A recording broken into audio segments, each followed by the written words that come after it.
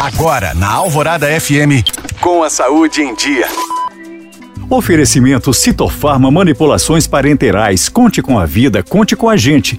Um debate entre consumidores e nutricionistas. Qual é o melhor para a saúde, o uso do açúcar ou do adoçante? Desde que o adoçante começou a ser mais usado no início dos anos 2000 e o açúcar passou a ser um vilão para muitas dietas, principalmente por seus efeitos negativos na saúde, como o aumento de riscos de diabetes, obesidade e outras doenças crônicas, além de ser associado ao desenvolvimento de problemas dentários, incluindo a cárie. Já os adoçantes foram definidos pela Agência Nacional de Vigilância Sanitária, Anvisa, como substâncias diferentes dos açúcares que confere sabor doce ao alimento e categorizados como aditivos alimentares. Eles surgiram como alternativa ao açúcar convencional, proporcionando um gosto semelhante, mas com menos calorias. Em maio deste ano, a OMS divulgou um documento que alterou as diretrizes de segurança desses produtos que não devem ser consumidos no lugar do açúcar, visando ao controle do peso e a redução de doenças crônicas não transmissíveis. Quando os dois são comparados, alguns especialistas acreditam que o açúcar pode ser melhor que o adoçante, desde que usado com moderação, seguindo as recomendações diárias.